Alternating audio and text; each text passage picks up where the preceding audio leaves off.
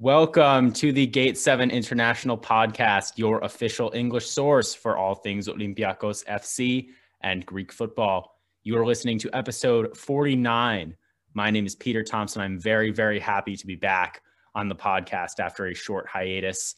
Unfortunately, Costa is not with us today, but we have Adi Bouroubasis and Lambros Sirmos here, as well as our special guest for today who will be joining us shortly, Harry Karageorge. We had a game against Apollon Smirnis this morning. We will talk about that game a little bit. But first things first, we have some very exciting news to get into.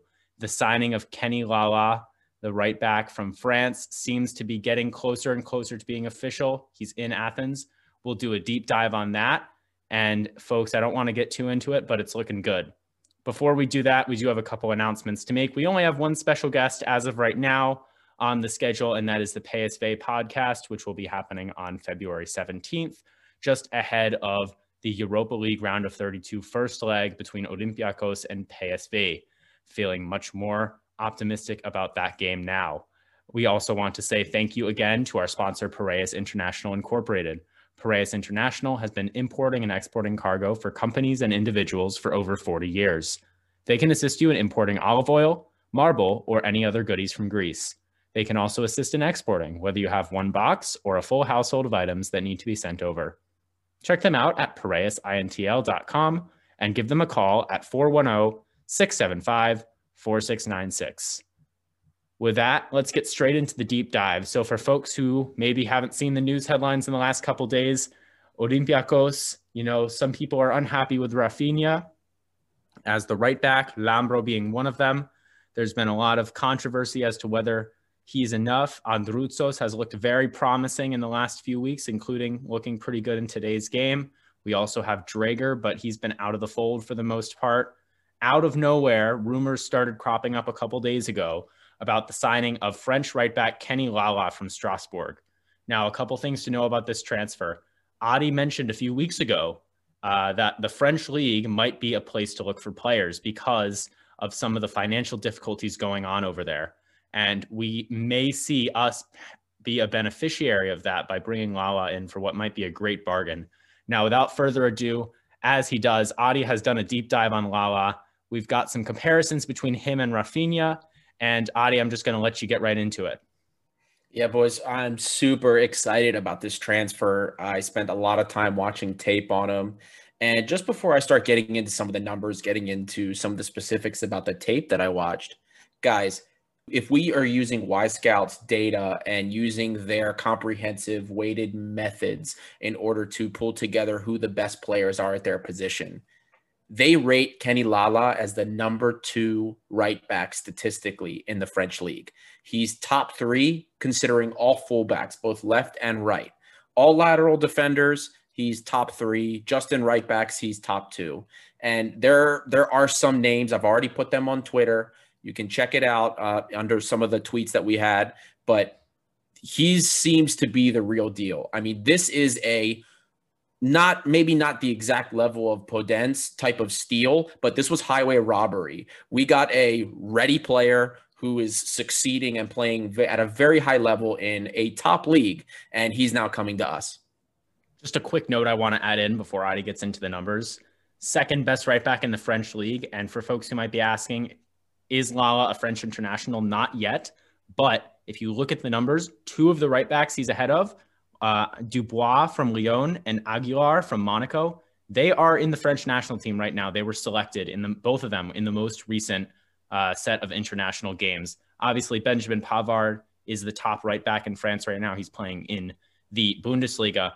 But, if you look at the stats, I'm looking at that. I think Lala actually deserves a call up to the French national team. And he's coming to Olympiacos for an absolute bargain. Anyway, back to the numbers and the deep dive.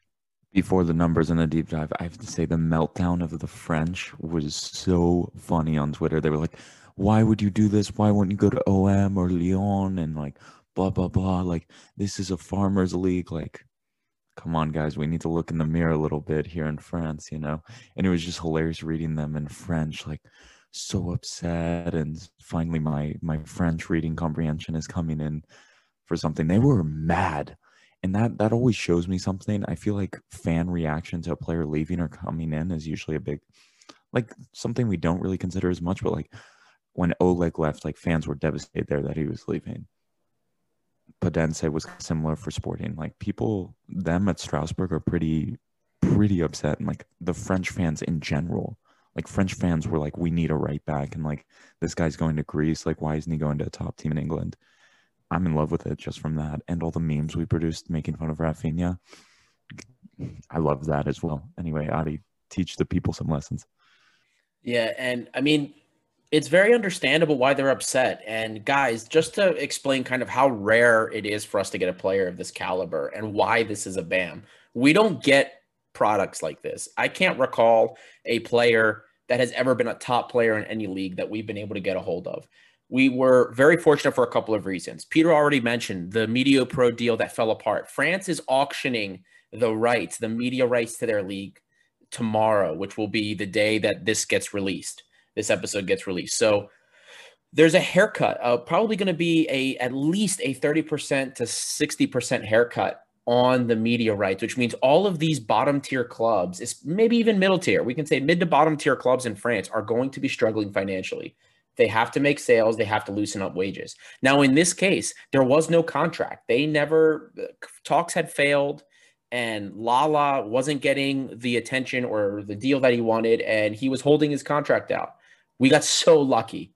We got so lucky to get this guy, and you're going to understand why in a little bit.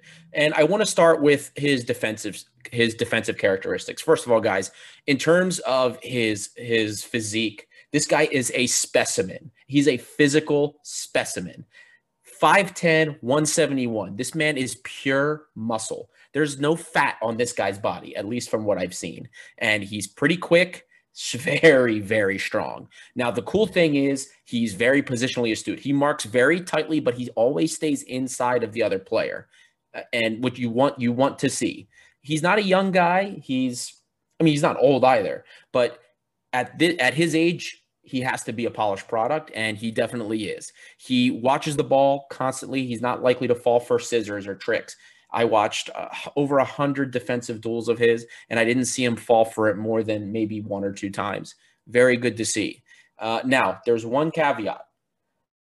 I will say that I don't believe, from what I've seen so far, that he is quite as good at reading the pass at Rafinha is defensively. Say what we will about Rafinha going forward, but one thing Rafinha is pretty decent at is interceptions. He can cut passing lanes, and he's pretty good at reading them out. I didn't see at least too many cases where it looked like Lala was reading the intention of the player on the ball and the pass he was about to make. It was more his positioning was good, and he was able to mop up on a mistake. So that's not necessarily a bad thing, because positioning can make up for that. It was just something I noticed. Now, in terms of the data, so he gets into a similar number of duels, we'll say defensive duels, as Rafinha. He has a slightly higher win percentage, 60% win percentage on defensive duels versus Rafinha's 58.8. Now, some of you will say, hey, they have the same. But remember, he's competing in a league with better talent, better players. So it means a lot more. He's also better in the air than Rafinha. Again, slightly, and gets involved more in the air. Not that it's probably that hard to be better than Rafinha, but he is. He's better in the air. Loose balls. He's more clinical with loose balls. They get involved in the same amount, and he's more likely to come out. Again, we're talking 49 to 47%, not much of a change, but he is in a better league. Interceptions, similar number of interceptions, recoveries, and clearances per game. Now, we press high at Olympiacos. We're always on the ball. We're playing teams that are in deep. So some would say that Rafinha probably has more opportunities on the press to be disengaging other players and maybe attempting to remove the ball. You could also say that because Strasbourg's on the defensive end, that maybe Lala's getting more opportunities. The data matches up pretty similarly, but we're going to edge towards Lala because he's in a better league, and he is maintaining a higher percentage and a higher performance level on a per 90-minute basis than Rafinha is, and he's playing in a top league. So defensively, there's a lot to like. He's faster than Rafinha, stronger than Rafinha, and his positionally, he doesn't get caught out in the open from what we've seen so far, playing on a worse team in France.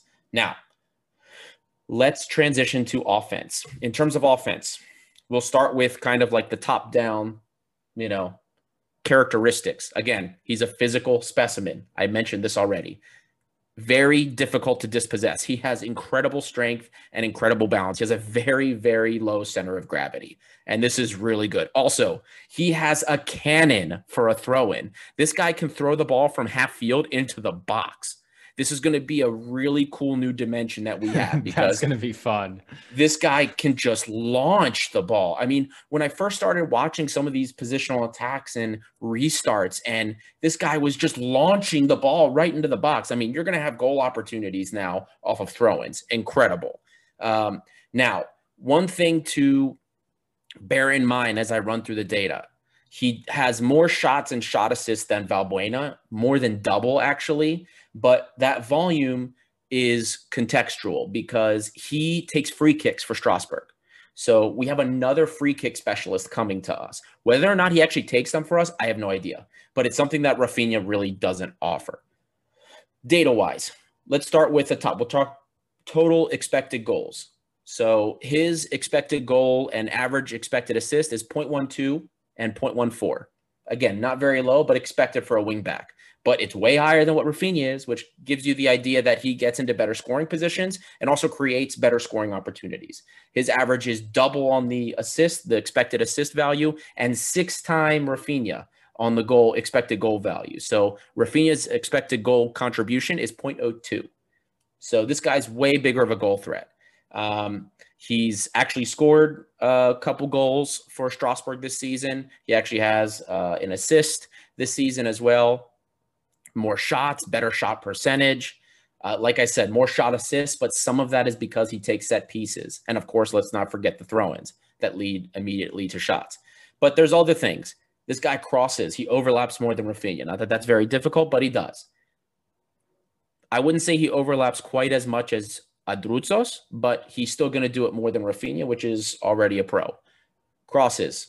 He has about one more cross per game than Rafinha on average per 90. And in terms of the accuracy, which we don't care so much about, Rafinha is about 10% higher. So Rafinha's at 37.8. He's at 26.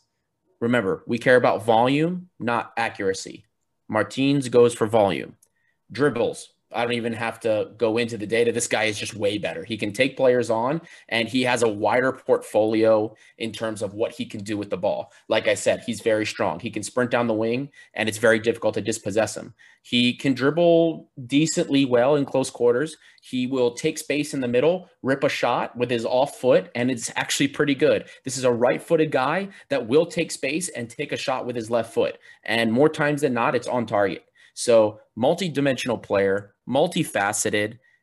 The one thing which we have yet to see, and it'll be interesting to see when he gets on the field, is that Rafinha, we've discussed before, touches the ball a lot.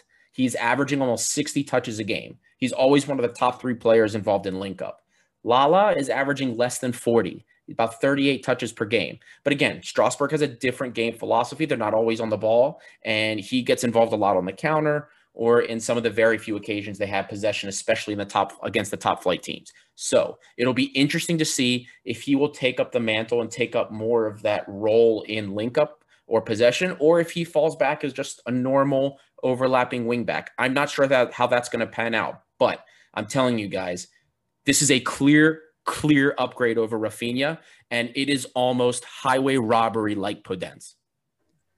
Yeah, Adi said it pretty well. My thoughts on this transfer, just going off of the numbers that Adi said, this is a bona fide BAM, folks. In my eyes, this is an incredible transfer. I want to say, hats off to Marinaki and the entire board for, sort of seeing this opportunity, the French league in a tough spot, Lala's contract expiring, Strasbourg not doing very well, seeing that opportunity and being able to bring in this great player on an absolute bargain. Regarding Rafinha, we've given him a lot of stick, but I think the issue with Rafinha is more that he's just not the type of right back that we need. He's not necessarily a horrible player, I mean, he also is just like very annoying and like whines and you know, gets in mixes with the refs. But like, it really is just that he's not where we need to be. And for that reason, I'm really glad that Lala is going to come in. He's going to run at defenders. I'm really looking forward to seeing that creative array with the ball at his feet, potentially him cutting in. I think Lala and like Rusai together on the right side of the pitch would be really entertaining. Both of those guys can do a lot on the ball, and they're not afraid to go forward.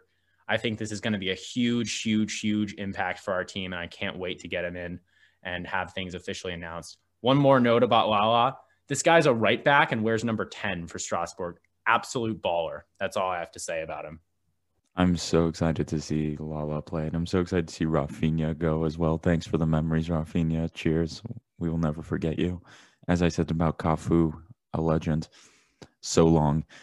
Anyway, Lala, I am so excited. I am so excited, and I'm really hoping that this works out, because I feel like Europa League, we were going into Europa League after that Champions League campaign like, oh God, here we go. We're not so great. PSV are playing great in the Dutch league. Guys, PSV lost 3-1 today against Feyenoord in the Netherlands. The window is there. We need to go through this window and get down and make a deep European run. Get Socrates ready, get Lala in the groove, and this team's ready to go. We would have preferred having another winger, I want to say, but let's roll with it, baby. Like this is a good Olympiacos team if we can put the pieces together real fast. One thing that is going to be concerning is how well this guy mixes with the team. You could be the best player in the world, but if you don't develop that chemistry with your team, it might not work out, and it could end up spelling disaster. Hopefully, we see him gel with the team, and it turns out a lot like Oleg, because everything kind of works out how it should. This guy will be a genius in the Greek Super League.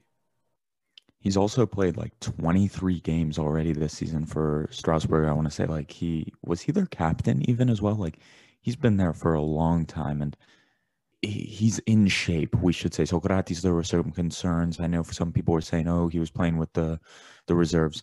Nah, this man's been playing top level football all year, and he's ready to go. I'm excited for it. By the way, I've been out of the podcast for the last week, so I haven't got to sort of issue my take on Socrates, but I just want to say, you know, great job on the club for bringing that in. I think he provides some great experience at the back, like for all of these like clowns who only watch Premier League football and are just like, oh, Socrates can't even get in Arsenal. Like this guy's going to do nothing. No, this is a big transfer. And yeah, it was talked about already, but it's going to be exciting to see Socrates come in. And now we have our special guest for the day, folks, Harry Karageorge. We are very, very excited to have you on. Thank you so much for taking the time to join us here and tell us a little bit about the Olympiacos DC Academy. How are you doing this afternoon? I'm doing great. Thank you for the invitation. I'm excited to be here and talk a little bit more about the Academy in Olympiacos. Yeah, well, for those who can't see the video, Harry is decked out in Olympiacos gear, got the sweater as well as the hat. Very bright red, which we love to see. So the first thing we're going to ask you is, how did you become a fan of Olympiacos? You know, growing up, how did you get into soccer? And, you know, obviously you're a big fan of this club now. So how did that start? Yeah, I played soccer since I was 3 or 4 years old in the restaurant of my dad's restaurant with all the Greek waiters and waitresses in the back room there. I used to go to Greece about every 2 to 3 years. My family, they were all Olympiacos fans. My mom, my dad, my cousins over there, my relatives. So being a soccer fanatic, going to Greece, you know, when I would always play with the kids in the accordion and so forth. And so I just developed my love for obviously soccer, but for Olympiacos when I was over there. So it was just sort of a natural family thing growing up, and soccer was, you know, the sport I loved to play the most. And with that, you're, of course, now, I think, president of the Olympiacos DC Academy in the United States. So our next question for you is, you know, how did you start that? What were you doing before you started the academy? And how did this idea come to you? And then how did you execute that idea? Great question. I grew up in the DC area. My U13 and U14 team were state champs in Virginia. We went to the regional finals. Our U14 team, we lost in the finals of the region to go to the nationals. But we had a great 3-year run where we had great chemistry, camaraderie with the parents and the players. We won consistently in a ton of tournaments and so forth. And it was just a lot of fun. And so you fast forward 20, 25 years and I have a son. My son's big in soccer as well. And a lot changed since back then to how things are done now at the youth level. It's very fragmented, many more youth teams out there than there were in the past. Where we knew the players on the other teams we would play. Watch out for this guy or this guy. There's 3 or 4 strong teams in Virginia. We knew a couple of strong teams in Maryland. Now there's a million leagues, a million teams. And when my son, and when I was watching, it was a couple of parents and I said, look how they play is basically at 10, 11, 12, you just take the fast guy up front. You take a fast guy in the back, you just play kickball. And the midfield and the guys in the middle aren't even involved in the game, and so a lot of these academy type clubs were just looking for speed and size, but they weren't developing soccer players. And, it's one thing to have athleticism, they weren't developing soccer players. So there were a couple of us that were discussing, we had these guys play the European way, a total team football. No one was addressing that question at the youth level. My son was also frustrated in the same situation. He's all we do is boot the ball and run fast, and we're not really have any idea of what we're doing. So when I was talking to a couple others, I was going, what can I do? I can't go out there and say Harry Caregeorge's academy. That doesn't make any sense. Who's Harry Caregeorge? And I was saying, I knew Chicago had an academy. So I talked to Chicago and John Cosmas of Olympiacos Chicago. And I said, what would it take in order to put an Olympiacos academy here in the DC area? So we had multiple discussions with him. I put a big PowerPoint presentation. He came and visited me. I said, I think you have a natural market here. He's been very successful up in Chicago. So then I basically started the process, and I talked to Vasily Nanos, and who's the head of the soccer school network in Olympiacos, and basically gave him sort of my plan and the coaches and how we would build this. And we already had at that time a very successful 05 team, which was my son's age group.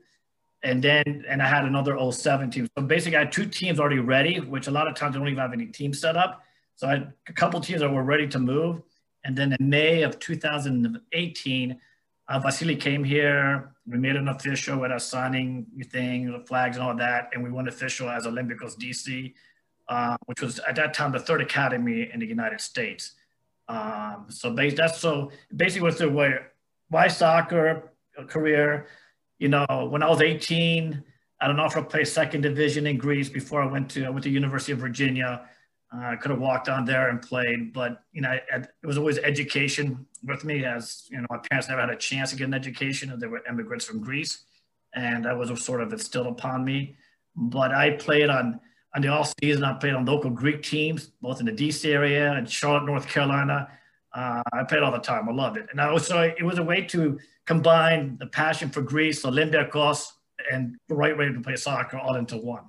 So it was So we went official May, and we've done a lot of progress. COVID's been hard, but we were supposed to go to the Dallas Cup last to see the U19 team. That got canceled the first time in 45 years.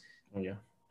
So that was unfortunate there too. So we've managed, we've grown, and we're excited for the future, especially when we get through COVID.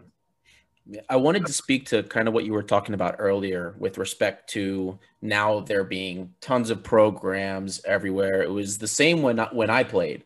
When I was playing, I knew, I used to see the same 3 teams in states or in those regional tournaments. It was always the same 3 or 4 teams. For us, it was the academy, the Potomac Cougars Academy team. I played for Baltimore Bays. And then we would see LDC, which was really the only club in DC I knew of. And then once in a while, we would see there was a really good up-and-coming, when I was younger, Bethesda Academy. And It was always the same 4 teams. It was the same 4 of us always competing. You would have some little teams here and there that would come in, maybe some from Delaware, some from Pennsylvania. once in a while from Virginia, but it was always the same 4 teams competing. And as I, have started to look and kind of see some of the league, there are so many academies, right. And the advent, the growth is I think it's improving. It has a lot more to go before it can really get there. There's a lot of things that I don't think our non-American listeners would understand in terms of the politics and the bureaucracies around U.S. youth development football. Right. When, growing up for me, I was never the tallest. I was always very short growing up. Right. And because of that, I would have coaches immediately rule me out because they said, hey, you're too small and you can't play. They were always looking for taller guys that were faster, very physical. And it wasn't until I actually moved to the Baltimore Bays and we had a coach that really knew what he was doing. And it was a completely different mindset. And I mean, for the first time, I had players that were my height. I wasn't the smallest kid on the team. And the ball movement was quick, one touch, moving all over the place. Now, we've had other individuals that have been involved with some type of youth development. We've had a previous trainer of mine that coached U.S. men's and women's soccer players. We had Perry Tajiwanu, who coached, or he was an administrative role in Montreal Academy. So what we wanted to know was kind of what is the Academy's core mantra? What is it? What is your philosophy at the Olympiacos DC Soccer School? Yeah, it's funny you mentioned that. I was also the shortest guy on my team growing up. I grew 6 inches between my junior and senior year. And my son's genetically the same. He grew this year, but it's the same thing. So I totally understand that. And you're absolutely right about these academies looking for the height and the speed at 13 years old. The problem with that is they get by with it at 13 years old, but when they get to 16 and 17 years old, they don't know how to play soccer. And it really hurts them. Where people like yourself or myself, we had to work hard to play a style that would allow us to become better as we got older. So I agree 100% with that. Our style in the academy is twofold. We want them, we don't focus so much on the results. It's the process that we care about. So, when we do training through online, through classrooms, now it's more online classrooms, Zoom, what have you, teaching them how to play the game the proper way. It's not about, if we win the game by 2 goals, but we didn't connect 7 or 8 passes or built from the back, that's not a success. So we're trying to teach these kids how to play soccer the proper way. We're putting a bigger emphasis now on our youth side of the club, because what happens to a lot of these kids, they become 14 or 15 or 16, and they're stuck in the old ways, and it's very difficult to change that mindset to play the way you're supposed to be taught this way at 7, 8, or 9. We always want the kids to have fun and be in the right environment, but you have to keep showing them little stuff at a younger age. So when they get to 12, 13, 14, they're already ready to accept a higher tactical training. Our director of technical development, or technical director, is from Germany. His name is Philip Wank. He grew up in the Dortmund Academy, so he has many years of experience going through the entire Dortmund Academy process. He also coached collegiately here at Howard University and had some other clubs in Maryland before he joined us. He loved our philosophy of how we wanted to build a club, how we wanted to train our players, and so forth. We've had calls with Greece. Like, we hire a videographer, and now we're sending game tape to Greece to see our practice sessions. We're now going to work with them to show us their practice sessions, try to incorporate that. We want to be more than just Olympiacos Academy name. We want to actually be part of Olympiacos Academy in terms of training, how we teach the kids on and off the field, how we represent ourselves. So to me, I'm more interested in a kid that's willing to work hard, be a good teammate, than the one who thinks he's the next Messi or what have you. And so that it's a lot of work on the front end, but it'll pay off in the back end. And hopefully over time we'll be able to produce talented players, and hopefully a couple of players that will be looked at by Greece and Olympiacos down the road. But that's a general philosophy. Now, how do you act on that? So you have your general philosophy. Are there like principles or core tenets? As an example, when Perry and when my previous coach, Yanni, came on, they talked about kind of the 4 things, we'll say action items, things that they used to address when training. So for Yanni, it was things like psychology, player mentality, agility, tactics in terms of team and individual tactics for your role versus what the team has to do, that kind of thing? Or what are the core tenets you guys focus on to act on that mantra? I think across all age group, the most important thing is passion, love of the game. So when you're looking to kids at a younger age group on up, they have to have passion, they have to love of the game, because without that, you're not going to make the extra effort either through training and other elements of the game that are necessary. So the biggest is passion. I also think there's another aspect of team and being part of one family, one team for the club in general. So you're playing for more than just yourself. You're playing for the club. You're playing for the academy. You're representing the academy on and off the field. We did charitable drives off the field in terms of canned food drives, cleaning fields. We try to incorporate some of that into, because soccer is a tool that is used to teach kids a lot of values and principles that will carry them for the rest of their life. So if you have the passion, you have the teamwork, you have the willing to learn. When we do school sessions, you're willing to learn, you're willing to listen, you're willing to ask questions. Obviously hard work and all those things are key items as well. But I think the most important thing is passion, because I see a lot of kids that get to 13 or 14, or they burn out, or they don't have the desire anymore. So we try to create an environment with our coaching, with our philosophy, to inspire them, to push them. But they have to have some of that internal drive and passion. That's something that's been discussed about by three of our previous former player guests from Olympiacos: Per Zetterberg, Matt Derbyshire, and Stelios Giannakopoulos. That passion, that will, some of them had different terms for it, but Per called it, enjoying the game, loving the game. Right. Matt said something similar. Giannakopoulos called it sacrifice. And because when you have that passion, when you love it, you're willing to do the things that maybe other people are not. And it was similar for the same when I was growing up. The players that I played with that were the best, and the ones that ended up going on to have great careers, stayed. They would practice on their own. After practice, we would stay sometimes almost an hour or even an hour and a half afterwards. Maybe it was shooting, maybe it was free kicks, maybe it was juggling. Sometimes it seemed like we were having fun, but we were doing things just that little bit extra, and all of that helps. And unless you have passion for the game, you're not going to put that work in. And there were so many kids that I saw that maybe didn't have the natural technical ability or the natural understanding of the game, but they were the most successful if they had the passion and the will to do the work and put the time in order to get to that next level. It's not about the natural ability you have. Right. Now, does that help? Absolutely.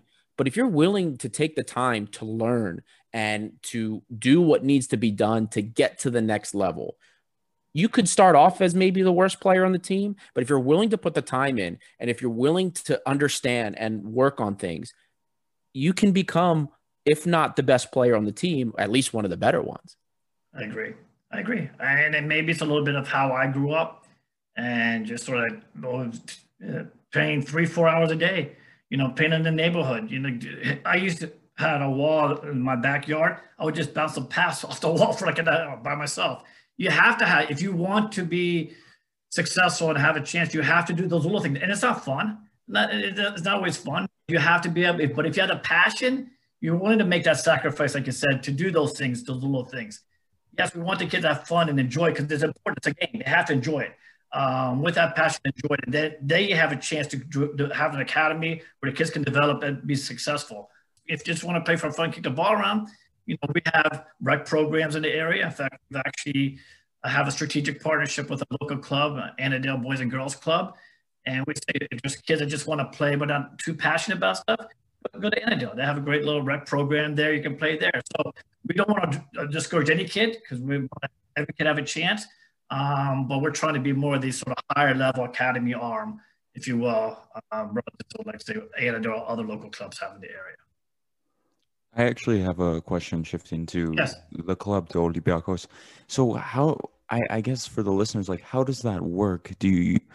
If you guys see a player that you really like, you're like, this work ethic, you'll send video to the club, or, and do the players know that that's an element? They could go to a European football club that plays Champions League football and get a foot in a door into European football, that has to be something that's on the back of their mind, right? If I work hard, there is a chance that I can actually go play at a European football club playing at this academy. It's pretty cool.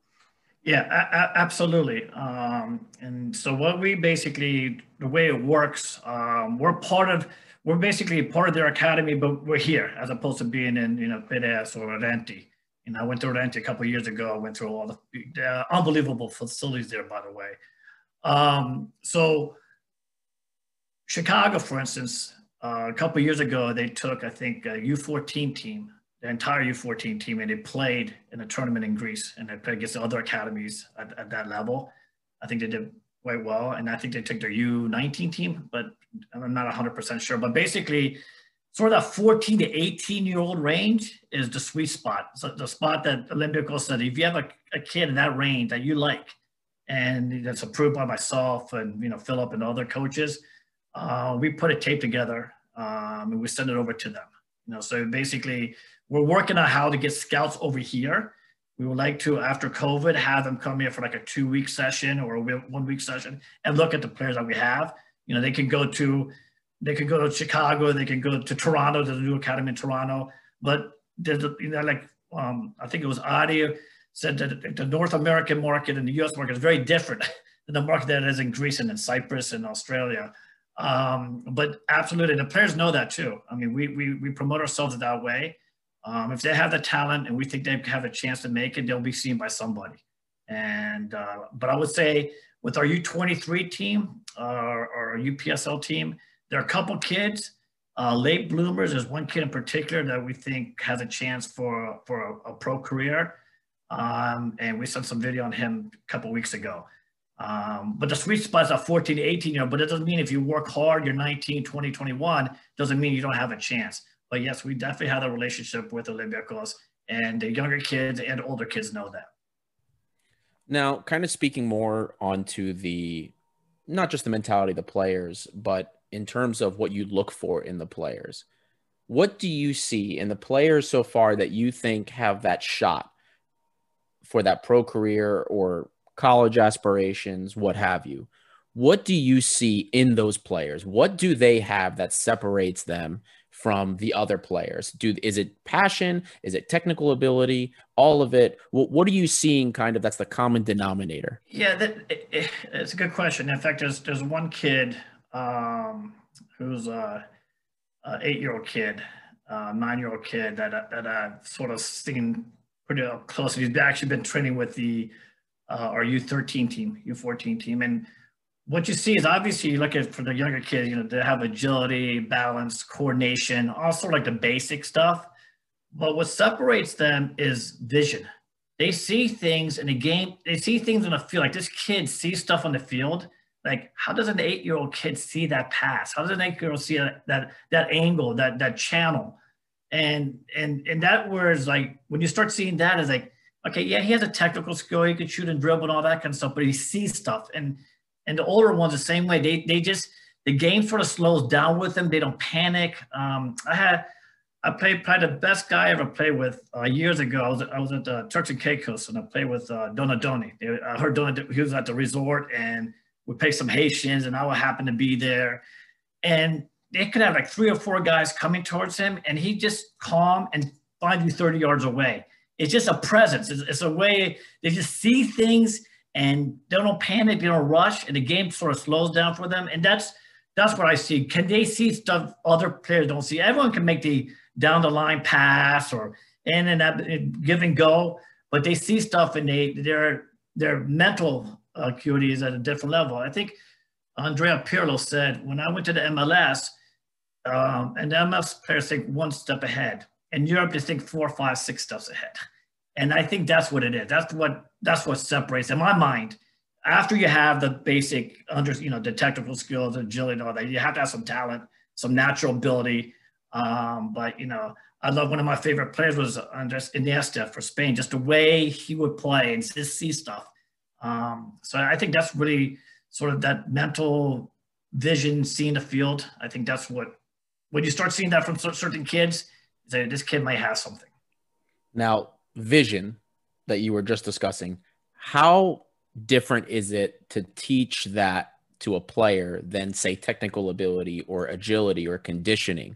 Why is that so much different and such a big separation from top class players and the rest of the pack? Yeah, it's a great question.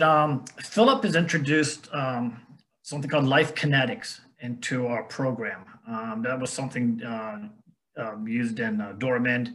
It's actually being used with Klopp at Liverpool as well. So basically, it's a lot of sort of brain stimulation, so you can see reaction times quicker, you can see things quicker, you can react quicker. The agility, the running, all that kind of stuff is, you can have a program, structured program to do that, and we do have that. But being able to see and do things quicker and seeing things, that's a lot harder. We always encourage our kids, watch a game or watch this 10-minute clip. Try to think on the field what you're trying to do. Try to think before the ball comes to you what your next move is. A lot of kids get the ball, they freeze. So we're trying to teach them mentally to think outside the box, outside their comfort zone. In the U.S., there's a lot of athletes, great athletes, size, speed, strength, across the board. So you're going to find athletic kids. But can we teach them soccer and soccer players? So you got to work the skill. It's something you got to work on every single day. Obviously, your touch, your first touch, your second touch. But the mental part of it cannot be understated. It really is able to see the game and understand how to play the game. A lot of times you make a pass back and forth 3 times, and people they're watching. Why do they do that? Because they're just waiting. They're waiting. Boom, they attack. And we're trying to teach them that aspect to slow down. You don't have to rush. If it's not here, we can bring it back around, go to the other side of the field. That's hard though. It's hard because when they get in a live environment, they go back to their instinct is, well, I can take this guy one-on-one, I'm faster, I'm bigger. And we're trying to say, no, we know that, but that's not the way to play in that instance. So it's a good question, but I think that's the hardest part to teach. It definitely is. And I think everybody, all the players that have come on and, the previous trainers, coaches that we've had on have said the same thing. Very difficult and something that unfortunately, well, it's improved now, I'll say, but was something never focused on in the past, or at That's least right. when I was playing growing up. When I was playing under Yanni at the time, Coach Yanni, as the listeners may well know from the past episode, it was very similar. It was my first time learning any of that or having any of that type of focus. And that's really what you have to have if you want to get to that next level. Now, I wanted to shift the focus a little bit back to the United Premier Soccer League. And I wanted you to explain to the listeners, we've done a little bit, on Twitter and in previous housekeeping components of previous episodes where we've briefly explained what that means. But explain to the listeners why that is so important and what that means for the Academy going forward. Yeah, it's important for several different reasons. First of all, a lot of thanks to Philip for leading that effort and coaching that team. We saw there was a void. There were a lot of kids that went through high school. Some of them went to college. Some of them still love to play soccer, but there was no other place for them to play. Some of them said, you know what, I think I have some talent, but I'm not being challenged enough to maybe show that I can play at a higher level. For the club, it's very important because the younger kids see that we have something that they can aspire to. The older kids in the area, the 18, 19, 20, 21-year-olds say, you know what, if I go with the UPS or with the Olympiacos, maybe I catch the eye of somebody, someone in the UPS, they got players of the week, they have scouts. And so I could be seeing it. The demand has been tremendous. I mean, we've had in about 1 month, about 60 players already have applied for tryouts. And so we're on the path of 2 teams already. So there's a void there. There's nowhere for people to go. I remember when I went to Charlotte, North Carolina after UVA, and I was looking for a team. I was like, where do I go? I want to play. I happened to run into a Greek guy in a pickup game, and I joined their team. But there's a void, and we're trying to fill that. It's competitive. It's sort of like a 4th division, pro development program. It's not a professional where there are bonus pools of money, but it's not like, a salary like you're a pro. But we thought this was a good initial step. We're going to have, fans, hopefully. We're going to have U.S. stadium seats and all that kind of, maybe restaurant food and drinks, all that kind of. We're going to try to make that feel like a real pro type of team. But it's very important for us to have that, to show that the club has a youth academy all the way up through. And I say U23, but it could be 24 or 25. It's sort of like a little bit more men's. Generally people in that sort of 20 to 23-year-old age group. Some of them about 8 of them went back to college for the spring season. They'll rejoin us in May. One of them I know was training in Greece, a goalie that is going to go back to Greece when he can to try to make a squad over there. So it's just basically an opportunity for them to play at a higher level and see where they can take their game. So that's. But we're very excited about it, and the demand has been tremendous. Now, what is the next step? Obviously, you guys aren't done. You're always shooting for the next thing. So with the establishment of the team in the UPSL, what's the next step? And again, any specifics you can give. A lot of our listeners are outside of the United States, so they don't understand let's say the system, the tiered system in the US. Right. It's not simple like relegation promotion. It's a completely different type of system. What's the next step, and what does it take for you guys to get to the next step? Yeah, I mean, look, there's, like I said, we're sort of 4th division. You can go to, there's NPSL, on up USL. I mean, so we want to strive to get higher level into higher level, soccer league. That would obviously be the natural next step. Can we produce? Can we do well in the UPSL?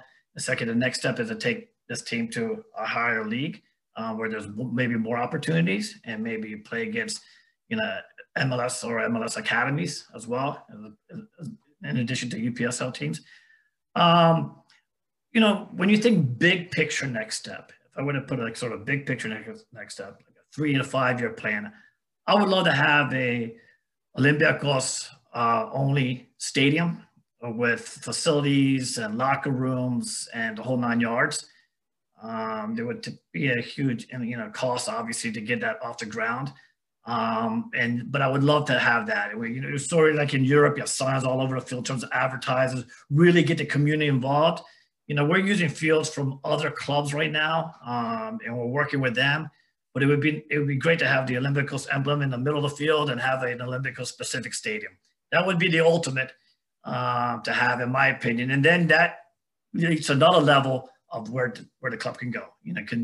So that's big picture down the road. But yeah, so from a league's perspective, obviously you want to see if you can go higher leagues. From a club perspective, at that level, you'd like to have a league, which would filter down to the youth academies too. I mean, the other youth teams would play there and so forth. But that's something I've thought about long term.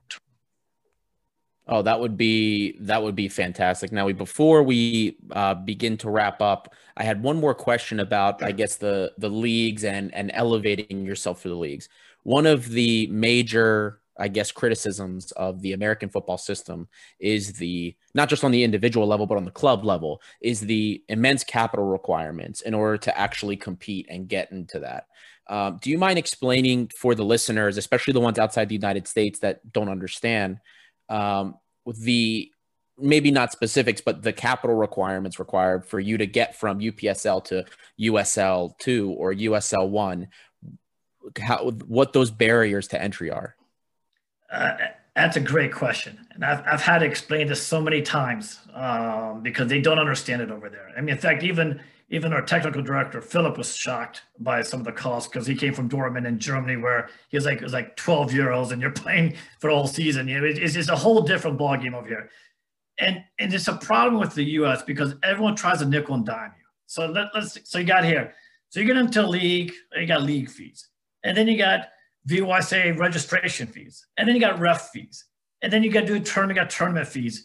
And then you got uniform fees. It just always adds on to insurance fees. Like we looked at one league, NPSL, and the cost was tremendous. I think it was like for one season, 1 year, it was $25,000 just to have the games. And then you're not even talking about, we had to pay for our home field. We had to get benches, locker rooms. You had to pay for travel expenses. I mean, it just so much involved. It's very, very capital intensive. I mean, it's almost like not a business to do for financial reasons. I did this I wanted to create something different for the kids and for the club. But there are a lot of barriers to entry here. I mean, to go to that next level will take a tremendous amount of fundraising. In fact, we're working on a Olympiacos DC fan club and doing like a easy campaign, like $20, become a member for the year. You know, maybe you get free tickets to a game or a soda or something if you come out. You know, we're trying to create that buzz, but they do not understand overseas how expensive things are over here. And I've tried to keep the costs low because I want as many players to be accessible to as many players as possible. I also have a 501c3 where I did some scholarship fundraising last year for a couple of kids that needed scholarship opportunities. But there are financially is a very, very difficult situation to get to that next level. People both in the US and abroad can support us, help us. You know, we're on Twitter and Instagram, you know, like us, follow us, all that kind of stuff. We're trying to do the social media front. But it's a lot of work, you know, it's a lot of work to put that together, but there are a lot of barriers to entry in terms of, and you know, I didn't even mention field calls, coaching calls, all that stuff. It's just, and I told that to my parents and the clubs, like, we're doing the best we can. You know, we're not here to, you know, try to have a bunch of us make a lot of money off of this. We just have overhead that we just have to, you know, take care of, you know, but it's a difficult situation as far as that goes. Yeah, and I want to say, as we're all three of us are actually alumni of the University of Maryland College Park, so very close to you guys there in DC. We will support $20, more than $20, and we will support you guys completely because that's our community. And I know there's a Greek community in DC that is willing to go and help you guys out. And you know, whatever you guys do through fundraising, we're happy to help out, and we're happy to pay as well. I don't even live in the DC area anymore. I live here in Europe. But I will pay any fan card and will come at some point.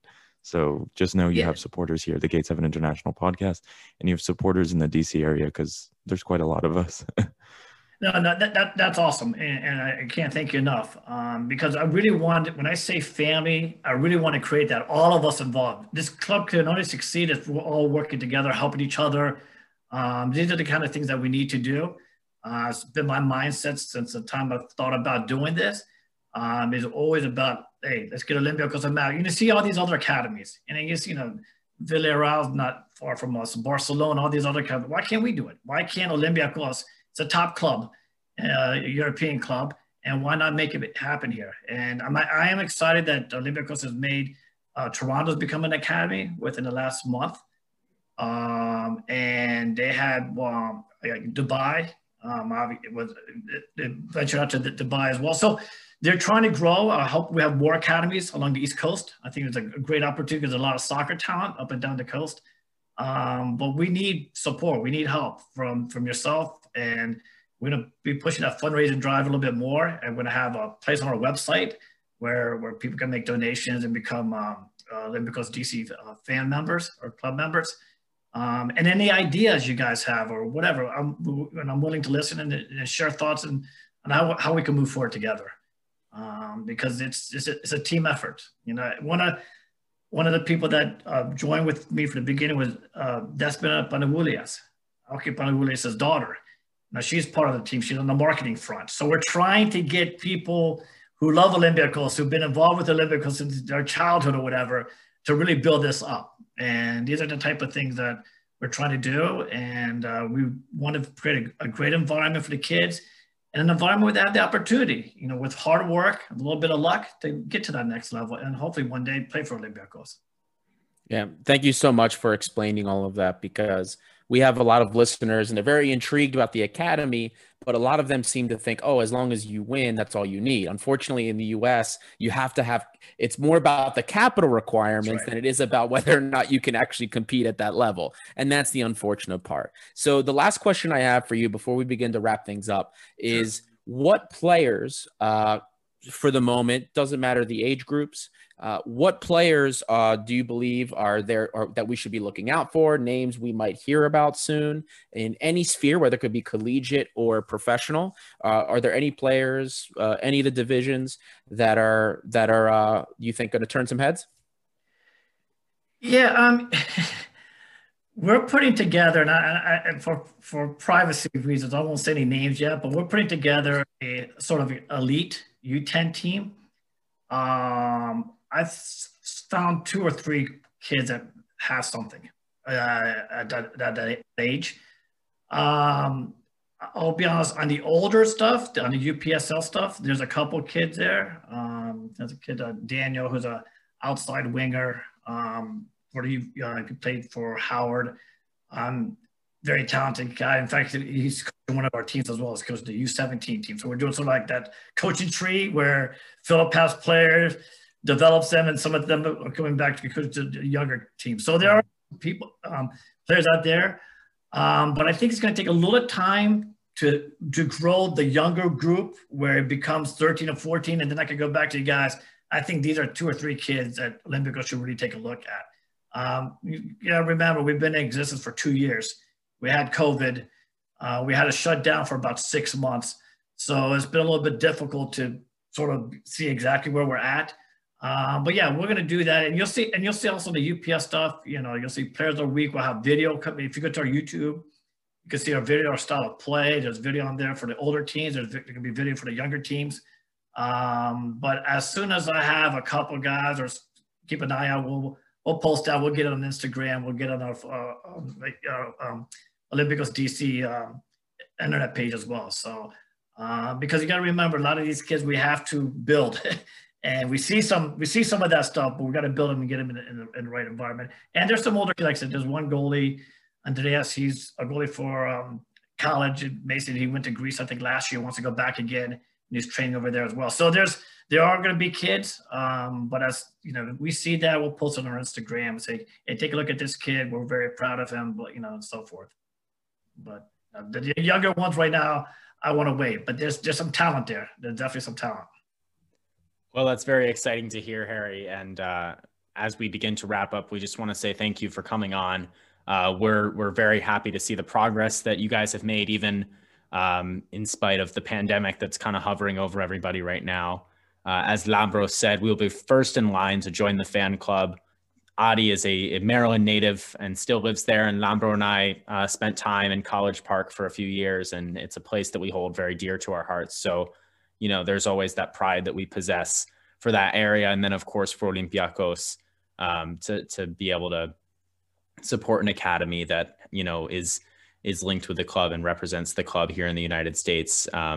So I just want to say thank you for coming on. And the one last thing that we'll ask you is if there's anywhere where fans and listeners of the podcast can keep up with you on social media or keep up with the academy, feel free to let us know.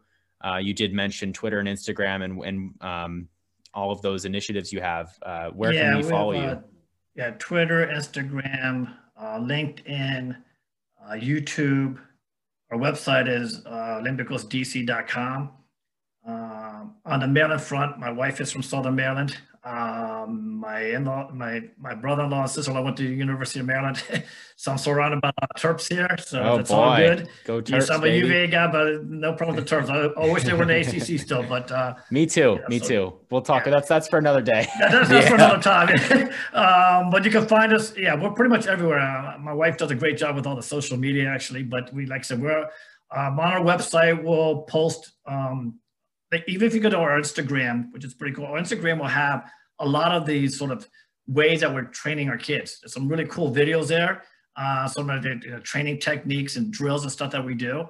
But yeah, we're pretty much everyone on all the major, and Twitter too as well. So it's Twitter, Instagram, LinkedIn, YouTube, internet, and Facebook, the Facebook page as well.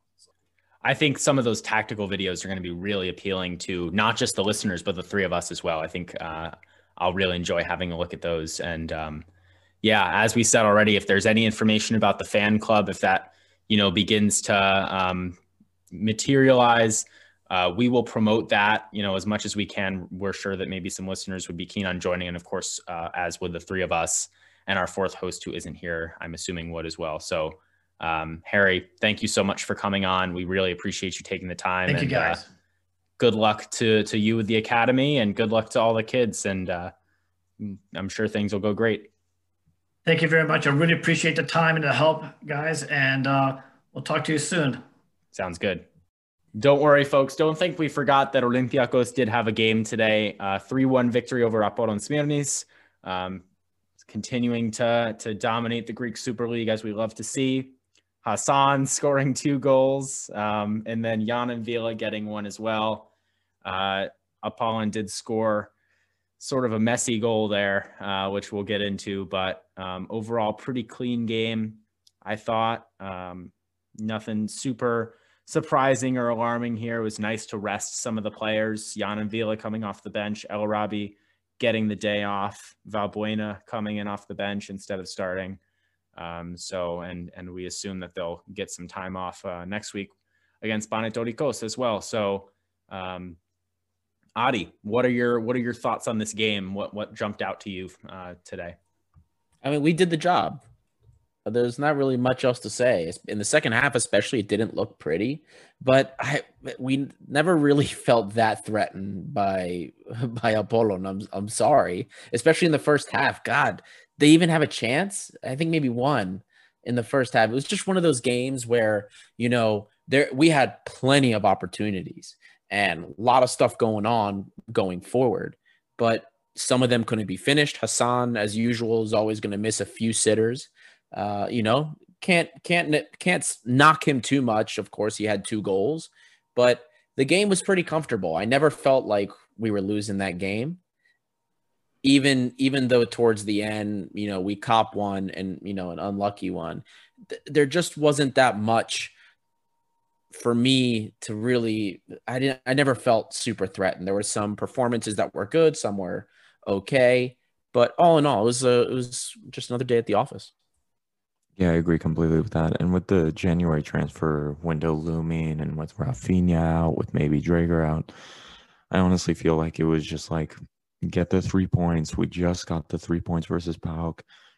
Just get it done, go on the road there, finish them off. And yeah, it was just a very, I don't know, they say this in England, a lot of professional job, It was almost like not great to watch at times, but it was just like, get it done. Good performances from Oleg, and Thanasia Androutsos was,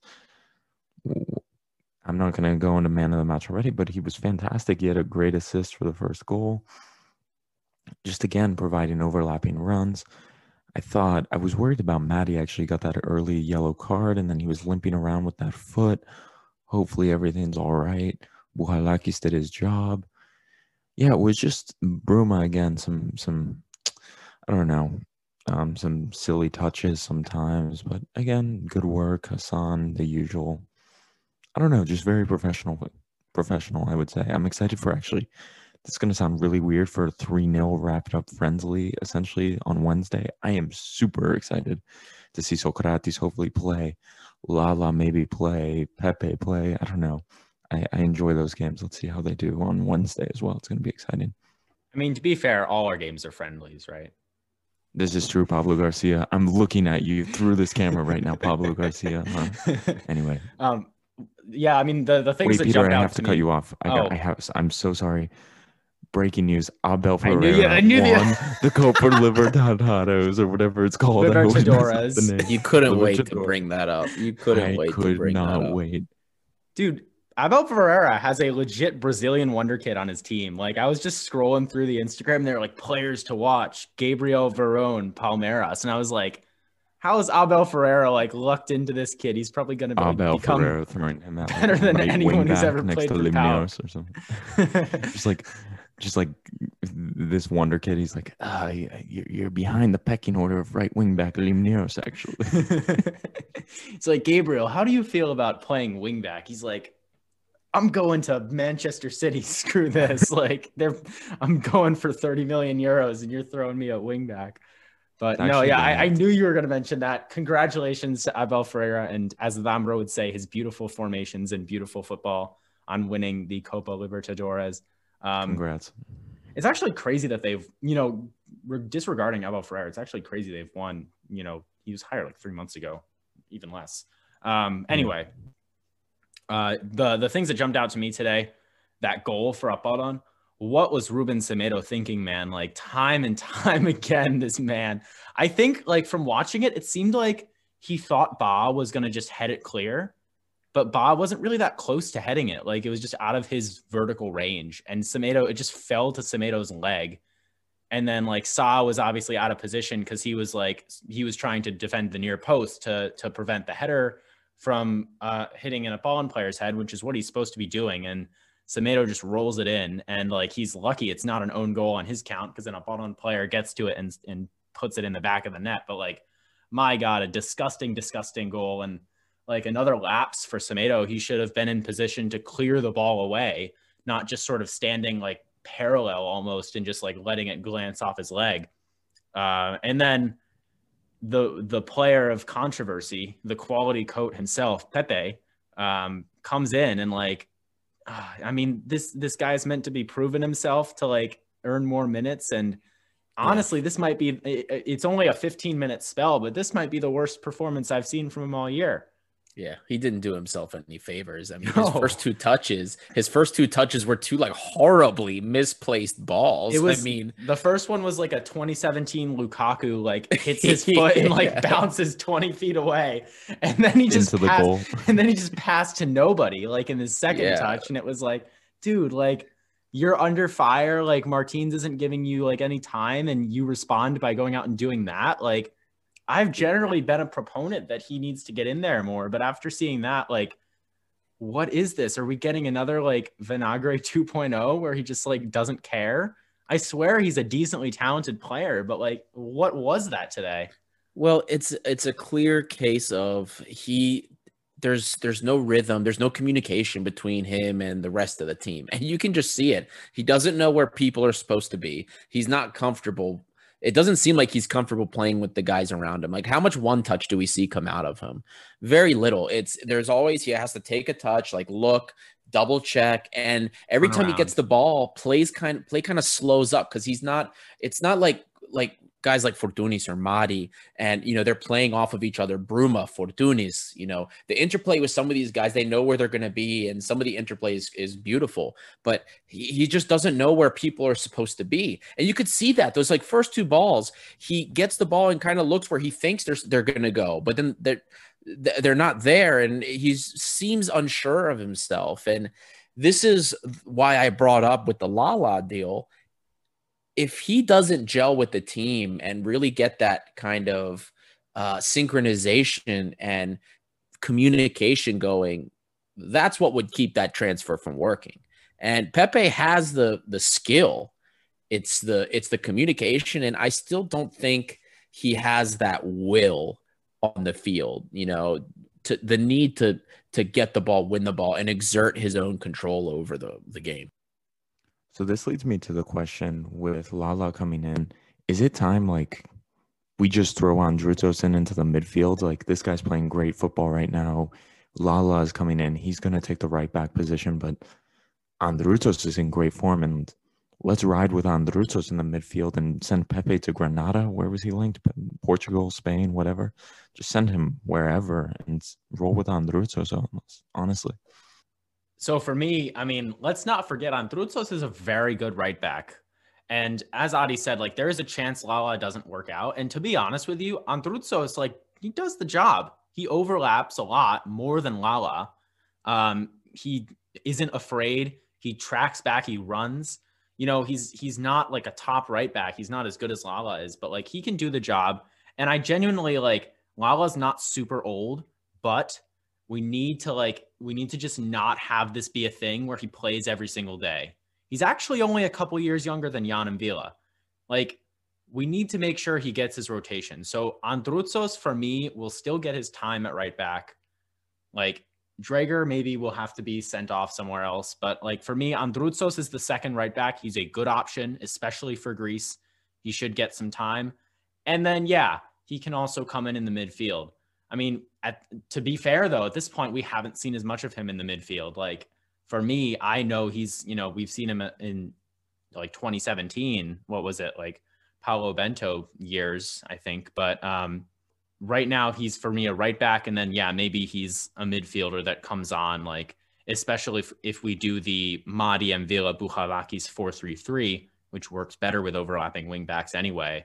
Maybe he can come on as a sub to replace some tired legs in that event. Yeah, and I want to point out to the listeners, the transfer window closes today for the listeners when the podcast comes out. So we're going to know real clear what's going on with Pepe.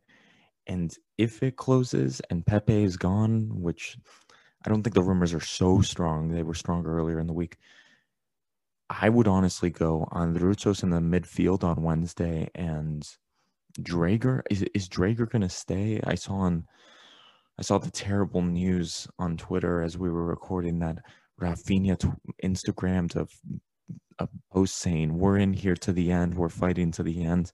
No, man. You're not fighting to the end. You're fighting to Germany, my man. Like, you're done. No more fighting. You gave a good fight. But seriously, so let's say Rafinha or Drager maybe leaves, because that are the two options that are on the table. On Wednesday, I'm going with Andrúzos in the midfield if Pepe is gone as well. So let's see what happens. I really think the midweek series is going to be a fun listen for people, because we're going to see some really fun new pieces. Socrates, of course, and maybe a new midfield. Let's see what happens there. I personally don't think we're going to see Pepe go out. I think he could sort of get himself into a situation where he basically is just outcast from the team, and then in the summer goes to like Nottingham Forest or something like that, or, some small team in Spain or Portugal. But I don't think there are going to be clubs in for him right now. And I also wonder if Martins will still consider him as sort of a depth option or an injury option if, let's say Bouchalakis gets hurt.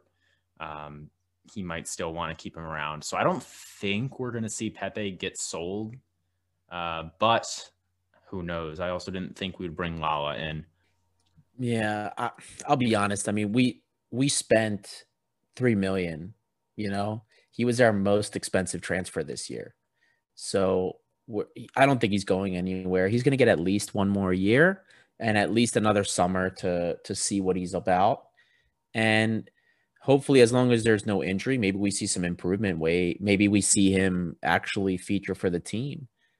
As far as Andrúzos is concerned, I foresee him really playing now like a Torresidis type role, in that he's a switchblade. He now, he can play right back. He's playing it quite well. I'm still not super convinced with him defensively. Part of that worries me a little bit, but I think that's something he's young enough, can easily be built on and developed further. But he can also play midfield. So I think that's going to be his primary position, will be as a right back, with Lala coming in. He'll probably be the starter until Lala settles in. Then Lala will probably be the guy. And then he will be used as a midfielder if he's ever needed. That's kind of what I foresee out of him going forward. One thing, and I actually don't know, to be honest, if you guys brought this up on Wednesday. I listened to the podcast, but I forgot. Did we talk about Bruno? He's on his way out. We've cut the contract, apparently. He's set to go to Addis. Is this just anyone want to say goodbye message to Bruno? Doesn't matter. Guys, I feel like I'm well renowned for my goodbye messages. Yeah, Lambro. A lot of people, I'll just say, a lot of people called him Ronaldinho when he came in. And you know what? After a year and a half, I want to say it's true. To be fair, the bit, was it on Rant Day when we're getting Lambro all fired up? We're like, Bruno's coming too. That was one of the most hilarious things. Yeah, when Adi was just like, Bruno's coming too. That was that was hilarious. That's like a well-renowned. So we actually have to give Bruno some respect, because he was the butt of many jokes and he's gonna be greatly missed. I'm honestly sad he didn't go to imagine he goes to Apoel and our guy Stell can just make fun of him too. That would have been good content, to be fair. But honestly, watch him walk into Addis and become the star. What is he now? Right back, right midfielder? Who even knows? And I don't know. Decent like I said, he definitely like He'll be he's a squad depth player. option. He'll play. He's a depth option. I we'll see. Anyway, best of luck to him. Wish him all the best. He's up there with Rivaldo and Giovanni for Brazilians. It has to be said. Just He's okay, more like Seba. Anyway. More like, oh, he's up there with the GOAT. Yeah. Should we, before we get too far off track, should we run through man of the match and coach's grade? I can get started here. Man of the match, I think I would give it to Hassan for the brace, but like he literally could have had like 8 goals if, he was just a slightly decent striker. I like Hassan, by the way. Like, I don't mean any disrespect. I'm like incredibly grateful that he's made a healthy recovery, and I was really happy to hear that. But at the end of the day, like, he's just he's a tap-in merchant, and he's kind of a meme level player. We love him nonetheless, but he's not man of the match for me. I think I'll say Oleg. He had a couple like iffy moments, but for me, he had a very good game, and he really got involved. I just love watching him play. Like, oh my goodness, I haven't done that many podcasts since he's been getting into the game. Like, I love this kid. He even had a nice shot on goal today. I want to see more of that from him. Taking matters into his own hands, and it looked good. It got on target, and he's getting in those positions. He's running back. I don't know if the other of you two will choose Oleg as man of the match, but I think I will go with him. For Martins, I'll say an A. I can't immediately think of anything he did that, really annoyed me. I liked the lineup a lot. It was a 4-2-3-1 with Adrutsos and Oleg in. He didn't make any dumb changes. I joked at halftime. We're up 1-0. He's going to take Rusai off and put M'Vila on. He did not do that. He instead took Madi off and put M'Vila on, which is a reasonable change in my opinion. I'll say an A. Nothing immediately comes to mind. The one goal was not the coach's fault. It was Semedo's fault. So yeah, A for Martins today. What do you think, Adi? Yeah, I'll start off with the coaching grade. I'm going to give him an A too. The lineup's what we wanted to see, some rotation. And, we finally got El Arabi a break. And the team played well. And I'm sorry, Apollon didn't really do that much. So as far as the game plan, we knew that they were going to stretch the width. When you saw when they didn't have the ball, they were running a wide 4-4-2, trying to stop our wing play. It was going to be a defensive bus parking from them. We knew it was going to happen. It was going to be kind of ugly. When the changes came on, I was a little concerned with the M'Vila change. But again, Madi did look like he was limping and he was on the yellow card. And then when M'Vila came on, he was possessing pretty well. So I think that change did have impact. So I'm not going to disagree with really anything he did. So I give him an A. And then man of the match, Hassan, he gets the opening goal and then closes us out. So, I was thinking also M'Vila towards the end, because when he came on, he was really, really great in possession. And so I think he gets a nod, but I'm just going to give it to Hassan. You get 2 goals, even though he missed, oh my God, how many opportunities in front of goal and mistakes and just like not being able to settle the ball in many cases. He got 2 goals and that put us ahead comfortably. So I'll give it to Hassan. Yeah, I'm going to give it to Hassan as well. But one thing is, on social media, I just don't like being told by a Panathinaikos fan that he knows that Hassan is better than El Arabi than us, who literally watch every single Olympiacos game for multiple years. But that's a different topic we can get into another time. Anyway. Yeah, so Hassan, man of the match. The game, overall, I think Martins did a great job. The biggest thing for me, for how long have I been saying it? El Arabi and M'Vila rest. Both of them rest today. Perfect in my book. Andrutsos at right back. None of these games with Drager. So I'm happy with it, A. And then Valbuena gets his 30 minutes to run around and get some fitness. Perfect for me.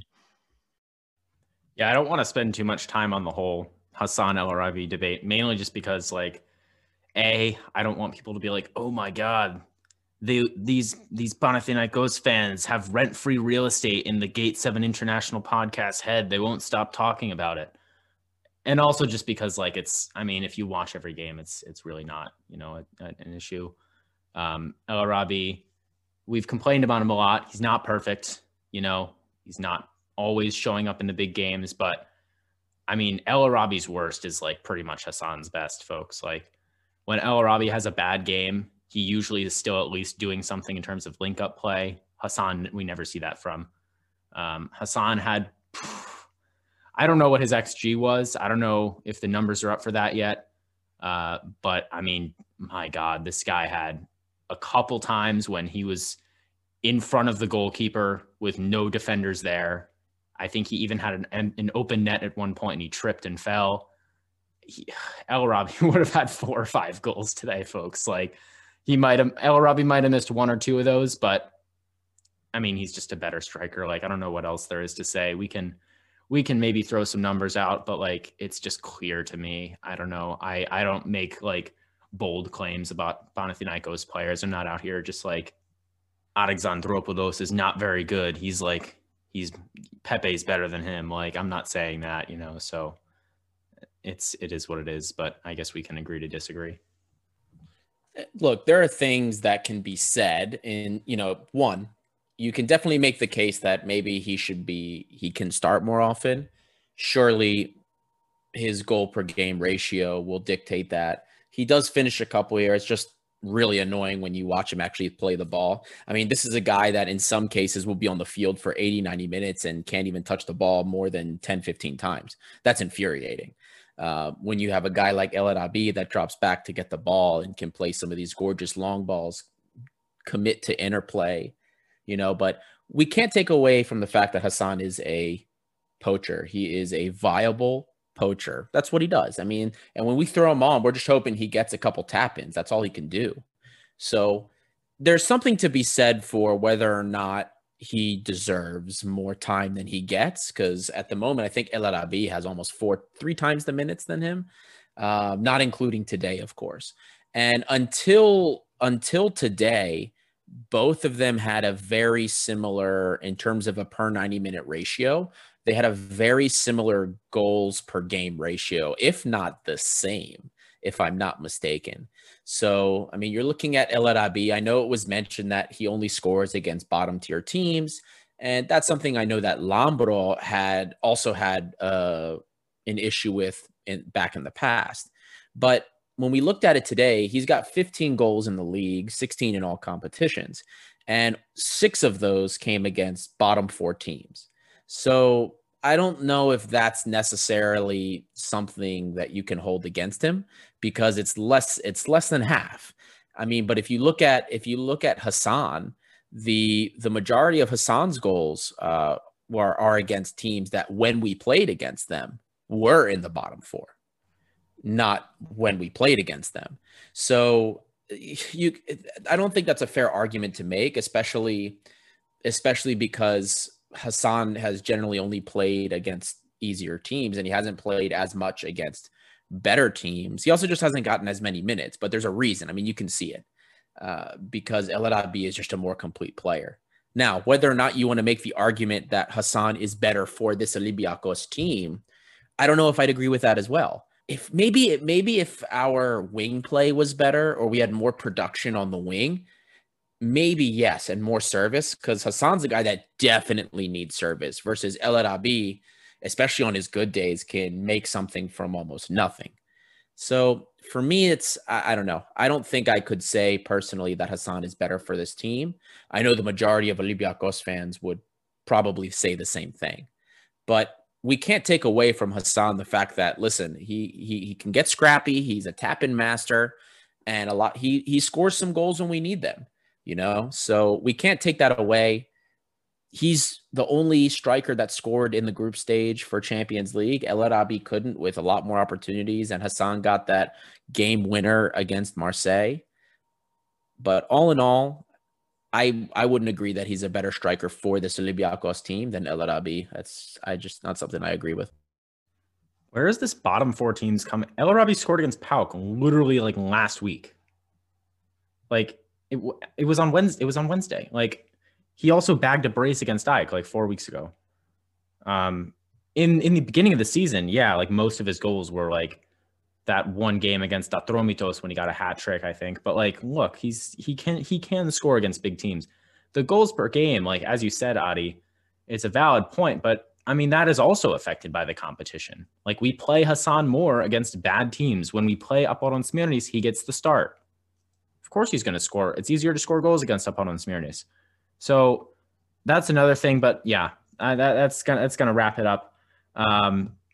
That's about all we have for you today. Sorry if this one was a bit long, but we do want to thank you for listening, especially if you've made it this far. Please follow us and interact with us on social media, Gate7INTL on Twitter, Facebook, Instagram, and Reddit.